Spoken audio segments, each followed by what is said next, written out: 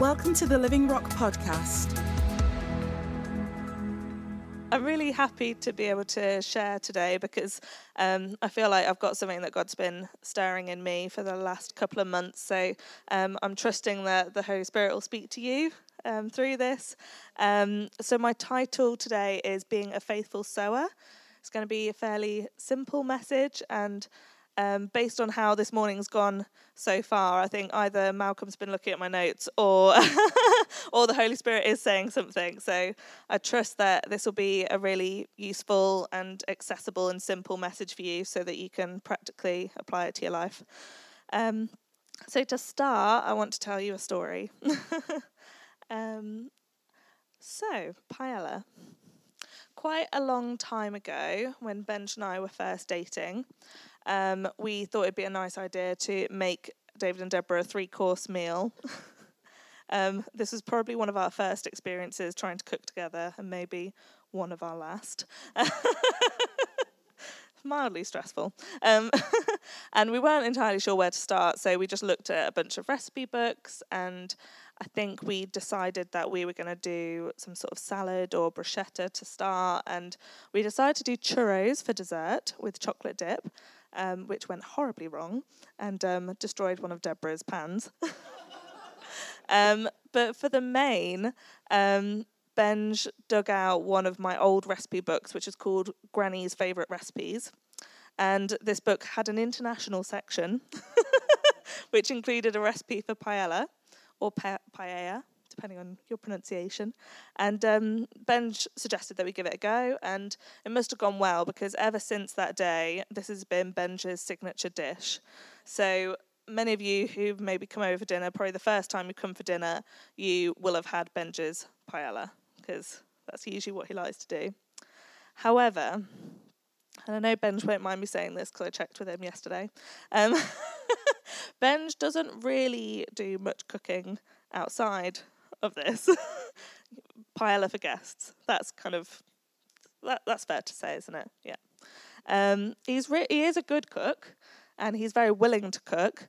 But Benj's version of cooking is he likes to look at all the recipe books. He likes to look online, try and find something extravagant. He definitely doesn't like to have a budget restraining him. He doesn't like to have any time restraints. So he'll pick out something extravagant he wants to do, and then he'll go to a shop, preferably Waitrose, get all the nicest ingredients, maybe go to the butcher's section, or likes to get the finest things, and then he'll pick out a nice bottle of wine to complement the meal, and he will come back and he'll measure everything, chop everything, put it in lots of individual bowls so that he feels like he's on a cooking program. And then he'll put on loud jazz music usually, and then he tips the bowls in at the various times, and that's the sort of cooking that Benj enjoys doing. But the sort of cooking he doesn't enjoy doing is the normal everyday cooking. If I say to him, we need to make you need to do a meal plan, or we need a meal that's going to be kind of this sort of budget or take this length of time, he doesn't particularly enjoy doing that. Or if I say this is a particular dish I want you to do, he doesn't really enjoy doing that. And in his own words, he'll say, I just think you're much better at that. Which is his way of saying he doesn't really want to do it. So he's not a big fan of the everyday meals. It's the sort of mundane everyday cooking that you've got to do, but you don't really get any sort of glory or recognition for. And a couple of months ago, I was thinking a little bit just about my own conversations with colleagues at work, about the people that I was praying for and the situations I was in, and I was praying about it, and I was just feeling this eagerness just to see them saved. And I think if I look back now, I was starting to get a tiny bit impatient. I really, really wanted to see them receive Christ. I really, really wanted to have for God to create an opportunity where they would be like, yes, I'm ready, and I'd be able to lead them to Christ. But it just didn't feel like that was happening. And I was mulling this over, and as I was thinking about it, I just felt God saying to me, it made me think about Benji's paella and Benji's hate of everyday cooking. And I felt him challenging me and telling me that I was putting a little bit too much focus on maybe the glory role, leading someone to Christ. So one thing I say whenever Benj is making paella, or if he's making extravagant dishes, I say that he's doing the glory cooking, because it's the sort of cooking that you get praise and recognition for, and is really impressive to people. It's not the sort of boring stuff that you don't really get noticed for. And I found God telling me that I've just been focusing a little bit too much on getting somebody over the line, and I was neglecting the seeds that God was telling me to sow in the everyday. And I think that's where sometimes our motivation can get a little bit skewed, because in the back of our minds, we might be thinking, oh, if I do this, then maybe they'll want to receive Christ. Maybe if I say this, or maybe if I just befriend that person and we can do this activity together, then maybe at some point they'll want to receive Christ. And I'm not saying that a desire to see people saved is bad at all, because we have, as Julian shared this morning as well, we have been commissioned. We have a commission from God, as Matthew 28 tells us, to go and make disciples of all nations, baptizing them in the name of the Father, the Son, and the Holy Spirit. So I 100% believe that we should have a focus on that mission. However, sometimes I think we might put too much focus or pressure on getting somebody to pray the prayer that we forget the significance and importance of our everyday, normal, seemingly mundane actions and words and conversations. And I think in all of this, I shared a little bit at Catalyst about this. Our motivation needs to be love. Our motivation needs to be this overwhelming, compelling love that God puts in us by his Holy Spirit. Or even worse than kind of having that focus on just getting someone over the line, is becoming so intimidated by the thought of leading someone to Christ that you just don't even do anything. You don't want to do anything at all.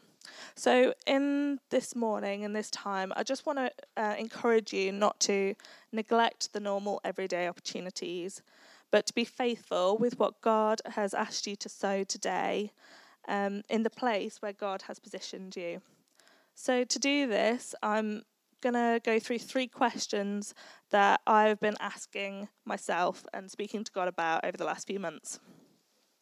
So the first question is, what can I sow today? I was speaking to someone recently about this, and they were expressing about how they felt like they weren't doing a very good job as a Christian, that they weren't doing a very good job reaching out to people or sharing the gospel. In the season of life they're in, they just felt really frustrated because they're just so busy. They don't have enough time to get out and meet people.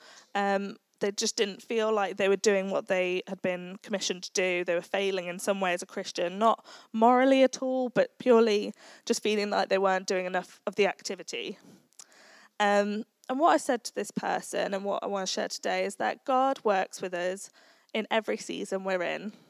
And God works with us whatever our capacity is at the moment, because one person's capacity is going to be different to another's. So this is why it's important that we don't look at comparing each other and thinking, oh, well, that person's like doing all this and running around, and they might have a lot more time in this season, and there's no condemnation if you can only do what the small thing that God's asked you to do, because God can use us all where we're at, and he gives us opportunities to sow seeds no matter how small.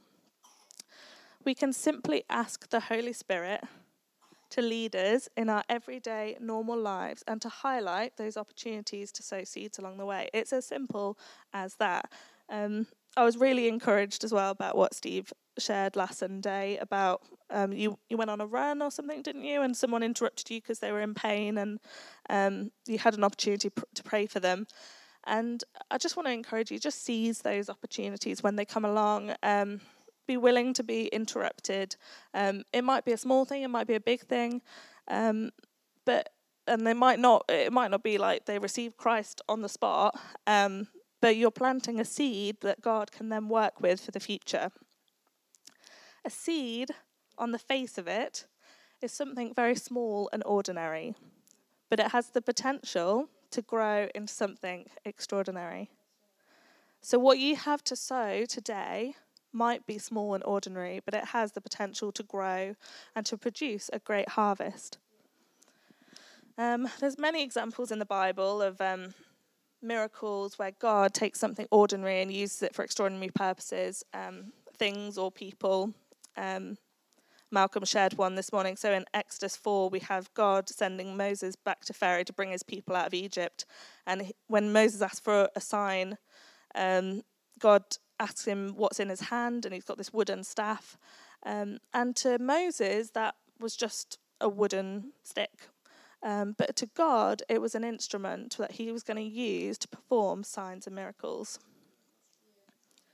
In John 6, we've got the situation where Jesus is challenged to feed 5,000, and all the disciples can find is this young boy's lunchbox. I'm sure he didn't actually have a box, but lunch. 5 loaves and 2 fishes. In the natural, it's just an ordinary lunch, but God was able to use it to feed a multitude. In 2 Kings 4, we've got the widow who was in debt, and Elisha asks her what she's got in her home, and all she has is this small jar of oil. And so they gather lots of empty jars and pour oil into them, and the oil keeps flowing until all the jars are full, and then she's able to sell the jars and pay off all her debts. So if we transfer that principle to just the everyday seeds that you can sow to lives around you, a seed can be as simple as giving someone a smile. Someone who's having a hard day in the shop, just giving them a kind word or encouragement, or listening to someone, just maybe giving someone a cooked meal, offering to babysit, praying for someone. Even just the offer of praying for someone, I think, is really significant. But then actually praying for them as well is amazing. A testimony you can share to build someone up. There's so many different things that you can sow. And they might seem like small things in the natural, small things that you do. If you think about your last week, you might think, oh, I've done loads of those things this week. But consciously asking God, what is it you want me to do in this moment? What is it you want me to do today? And seeing the value and the importance of all those little things that you do, and seeing how God can use it. We all have something to sow. There's no one in this room who is too busy or lacking anything. We've all got something we can sow. So my next question, what happens to my seed? I think this can be a challenge for us. It's definitely been a challenge for me. Often I might meet people or be in situations where I've said something to someone or I've prayed with someone, and I never know what the outcome is. I never know what happens after. I don't know if it impacted them. I don't know whether they eventually found Christ. I have no idea. And you may never know what happens to the seed that you've deposited, but that's not a reason not to sow it. Just because you might not have the opportunity to follow up, because you might not have the opportunity to see how that seed is going to grow, that doesn't mean it's not important or worth sowing. Please turn to, I think if you're going to take anything away from what I shared today, it'll be these verses. So 1 Corinthians 3, 5-7.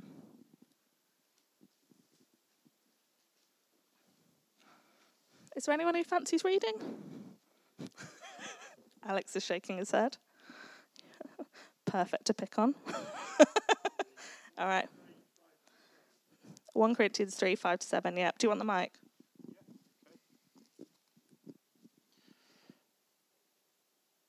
After all, who is Apollos? Who is Paul? We are only God's servants through whom you believed the good news. Each of us did the work the Lord gave us. I planted the seed in your hearts and Apollos watered it, but it was God who made it grow. It's not important who does the planting or who does the watering. What's important is that God makes the seed grow. Thanks, Matt.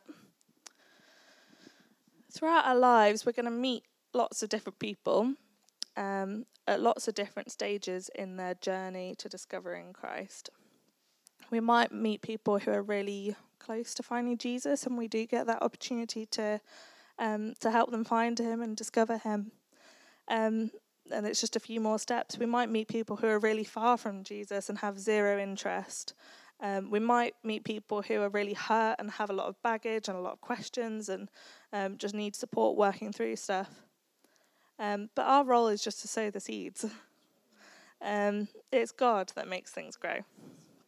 As seed sowers, we need to trust that whatever we sow into people's lives will take root and grow. And we can pray. That's such a powerful thing that we can do, which we can underestimate sometimes. The power of praying that God will cause that seed to grow and that other people may come into that person's life and water that seed.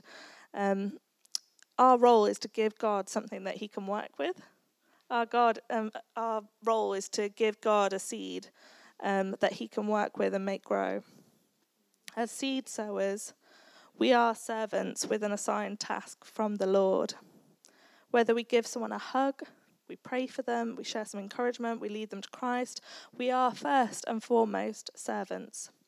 There isn't a scale in heaven grading us on the seeds that we've sown and measuring our success, how many people we might have seen saved or the number of words of knowledge we've brought. The most valuable and important thing that you can do for God today is exactly the thing that he's asked you to do. And then he gets all the glory. I'm going to share a couple of stories today. I think a few of you will have heard this, and I shared these at Catalyst as well. During my first week of work at Jules, I was driving to a meeting in Stoke-on-Trent with two of my colleagues, Nicola and Ellie, and they were talking about how they, I think what Ellie was thinking about buying a house or something, and we were having a conversation about how challenging it is to save up a deposit, and had this whole conversation, and in my head I was like, well, I know I've got a story about that. I didn't consciously think God is telling me to say this right now. It was just an opportunity to share a little bit about my life. And so I shared with them the story about how Benj and I came to buy our home, which many of you will know. Kind of long story short, we felt that God was telling us to buy a house, and how long was the period of time it took us to get the deposit? We reserved it. We had no money, and then it was about 3 weeks it took us to get the full deposit, just gifted from a variety of different places, and we were able to buy our home. And so I shared this story, and it wasn't overly spiritual. I just said this is what we felt God wanted us to do. We prayed about it, and this is what happened. They had quite different reactions. So Nicola was very shocked. Hadn't heard of anything like that before. She was really surprised and amazed. Ellie, who did actually have a Christian background, was very negative, very skeptical. So to be completely, that was kind of the conversation ended. So to be completely honest, I didn't think much of it. I didn't consciously think I'd done anything special. I wasn't thinking, oh, there's a seed planted. Success. I was just being transparent with my life, talking through my experiences with my colleagues, and it was very simple, and it wasn't mentioned again after. About 3 months later, one of my other colleagues, Bex, she shares an office with Nicola, and she told me that for the last 3 months, Nicola had been telling everybody this story about how we'd bought our home. She hadn't mentioned it to me at all, but she'd told the whole design department. She'd been telling some of the clients in meetings. She told her entire family, and what felt like quite an insignificant conversation to me seemed to have spread like wildfire without me noticing. And there seemed to be this reputation going around that I was somebody that prayed for things and sought answers to prayer. And it was a bit surprising because obviously Nicola hadn't spoken to me. And then Bex told me that Nicola had shared this story with her cousin, and her cousin had been trying to buy a house but didn't have enough money for the deposit. And so Nicola shared my story and just said, why don't you just give praying a go? Seemed to work for my colleague. And so goodness knows why, but he decided to pray and to ask God for help buying a house. I assume quite a simple prayer. And within 2 weeks, her cousin won the lottery. He received a tax rebate and he got a pay rise at work.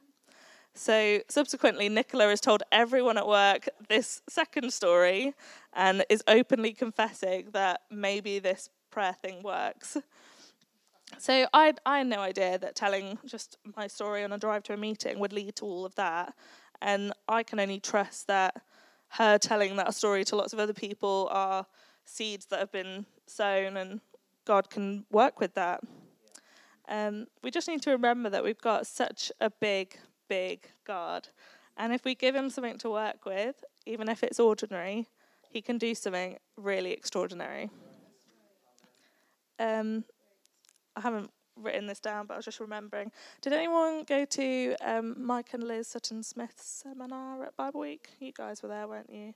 I don't fully remember the story, but he was sharing a story about how he was working on a boat ages ago, and I think he'd been talking to someone on the boat about Jesus, and he said something like, if you ever want to know kind of, is it the reason why you're here or something? And he tore out the book of John and gave it to him, and didn't think anything of it. They kind of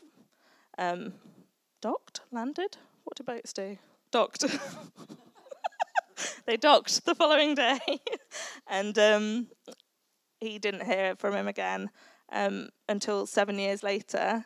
He got a call, and this guy had tracked him down and said a few weeks beforehand he decided he wanted to know the reason why he was here, and he had kept hold of that book of John that whole time, and he got it out and he read it and he found a church and he gave his life to Jesus. And I was so encouraged by that story, because you've no idea the impact it can have when you just sow something, even if it's small, and you may never find out what happens, or 7 years later you might find out that it's had a profound impact, but it's just incredible what God can do with what we sow. Finally, how should I sow? I don't think I can talk about sowing without going to Matthew 13, the parable of the sower. So I'll just skim over it quickly. Listen, a farmer went out to plant some seeds as he scattered them across his field. Some seeds fell on a footpath, and the birds came and ate them. Other seeds fell on the shallow soil with underlying rock. The seeds sprouted quickly because the soil was shallow, but the plants soon wilted under the hot sun, and since they didn't have deep roots, they died. Other seeds fell among thorns that grew up and choked out the tender plants. Still, other seeds fell on fertile soil, and they produced a crop that was 30, 60, and even 100 times as much as they had been planted. Anyone with ears to hear should listen and understand. There's a lot that we could say about that parable, but for this point, the main thing that stands out to me is that as a farmer, he's not selective with where he's scattering the seed. He doesn't check to make sure all the conditions are correct before he sows. He just scatters the seed liberally. And that's how I think we should be as seed sowers. I think we should just be liberal with what God's given us to give. We don't know what's going to happen to the seed. We don't know where people are at, but we should just be liberal and generous with what we've got to give and just trust that God's going to cause it to grow. As I was preparing for this, I had another story that I shared at Catalyst about my colleague Ellie. And she was the one in the car when I was telling the story about our home, and although she'd grown up in a Christian home, she was very skeptical about it all, and her heart was really hard towards Jesus, and she was always a little bit wary of me, and anytime I spoke about church or Christ, she was just really negative, and I think she kind of got enough of it at home from her parents, so she just seemed a bit fed up. But after a month of me sharing that story in the car and just being around her and talking about stuff, she grabbed me in the car park. I was just walking to Tesco to get some lunch, and she grabbed me in the car park because she'd seen me out of her office window, and she said, I really need you to pray. I don't know why, but I feel like God's told me I need to break up with my non-Christian boyfriend. They'd been together for years, and she was madly in love with him, and she said, I don't know why I've got this feeling, but I really feel like God's telling me to do this, and I need your help. I need you to pray for this. So I prayed with her, and I was genuinely a bit shocked at the time because she was like the last person I was expecting to do that, because she'd always been so negative and just not interested. And over the next couple of months, there was a lot that happened, and we had a lot of conversations, and she ended this relationship, and she went to her parents' church, and she decided to give her life to Jesus. And she got baptized. Benj and I were able to go to her baptism, which is really such an amazing thing. And seeing her at work now, like, she's just done a complete 180. She was messaging me last night. She was like, I really feel like God's telling me this, and I really feel like we need to do this at work, and I really feel like I want to think of more ways to bless people and tell people about Jesus. Like, she's just, it's just overflowing. She's just gushing with it. And she actually, at the work Christmas party in December, she shared what she'd been going through, and she'd done an Alpha course as well, and she was sharing this with one of our other colleagues, and they were like, oh, I want to come to church now as well. So they came to church and got saved and got baptized. So it just taught me a really important lesson, because I was having this conversation in the car with Ellie and Nicola, and I don't think I'd been consciously talking to Ellie about stuff, because I was like, oh, she's really fed up with it. Like, I don't want to give her a hard time. But we shouldn't make assumptions about where people are at or what's going on in people's heart. Don't write them off and assume that they're not going to receive anything, or that the seeds that are being sown aren't going to take root.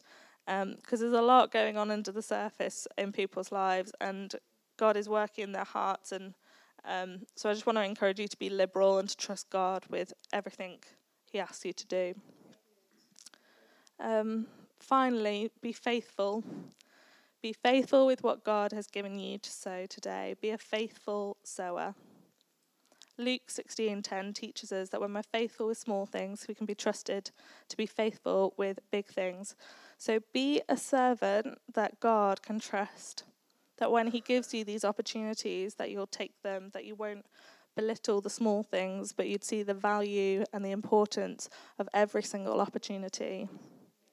Tomorrow, you might have an opportunity to see someone saved. You might have an opportunity to lead someone to Christ. The day after, God might just tell you, look, just go and give that person a hug. They really need it. Or you might be told, go and give £20 to that person. Who knows what God might ask you to do, but the important thing is just to be faithful and obedient with what God asks you to do today. Don't count yourself out because of the season that you're in or the capacity that you might have. Everyone in this room has got the capacity to be used by God today. Amen. Thanks for joining us today. Search for us online and get information about upcoming events and more great teaching.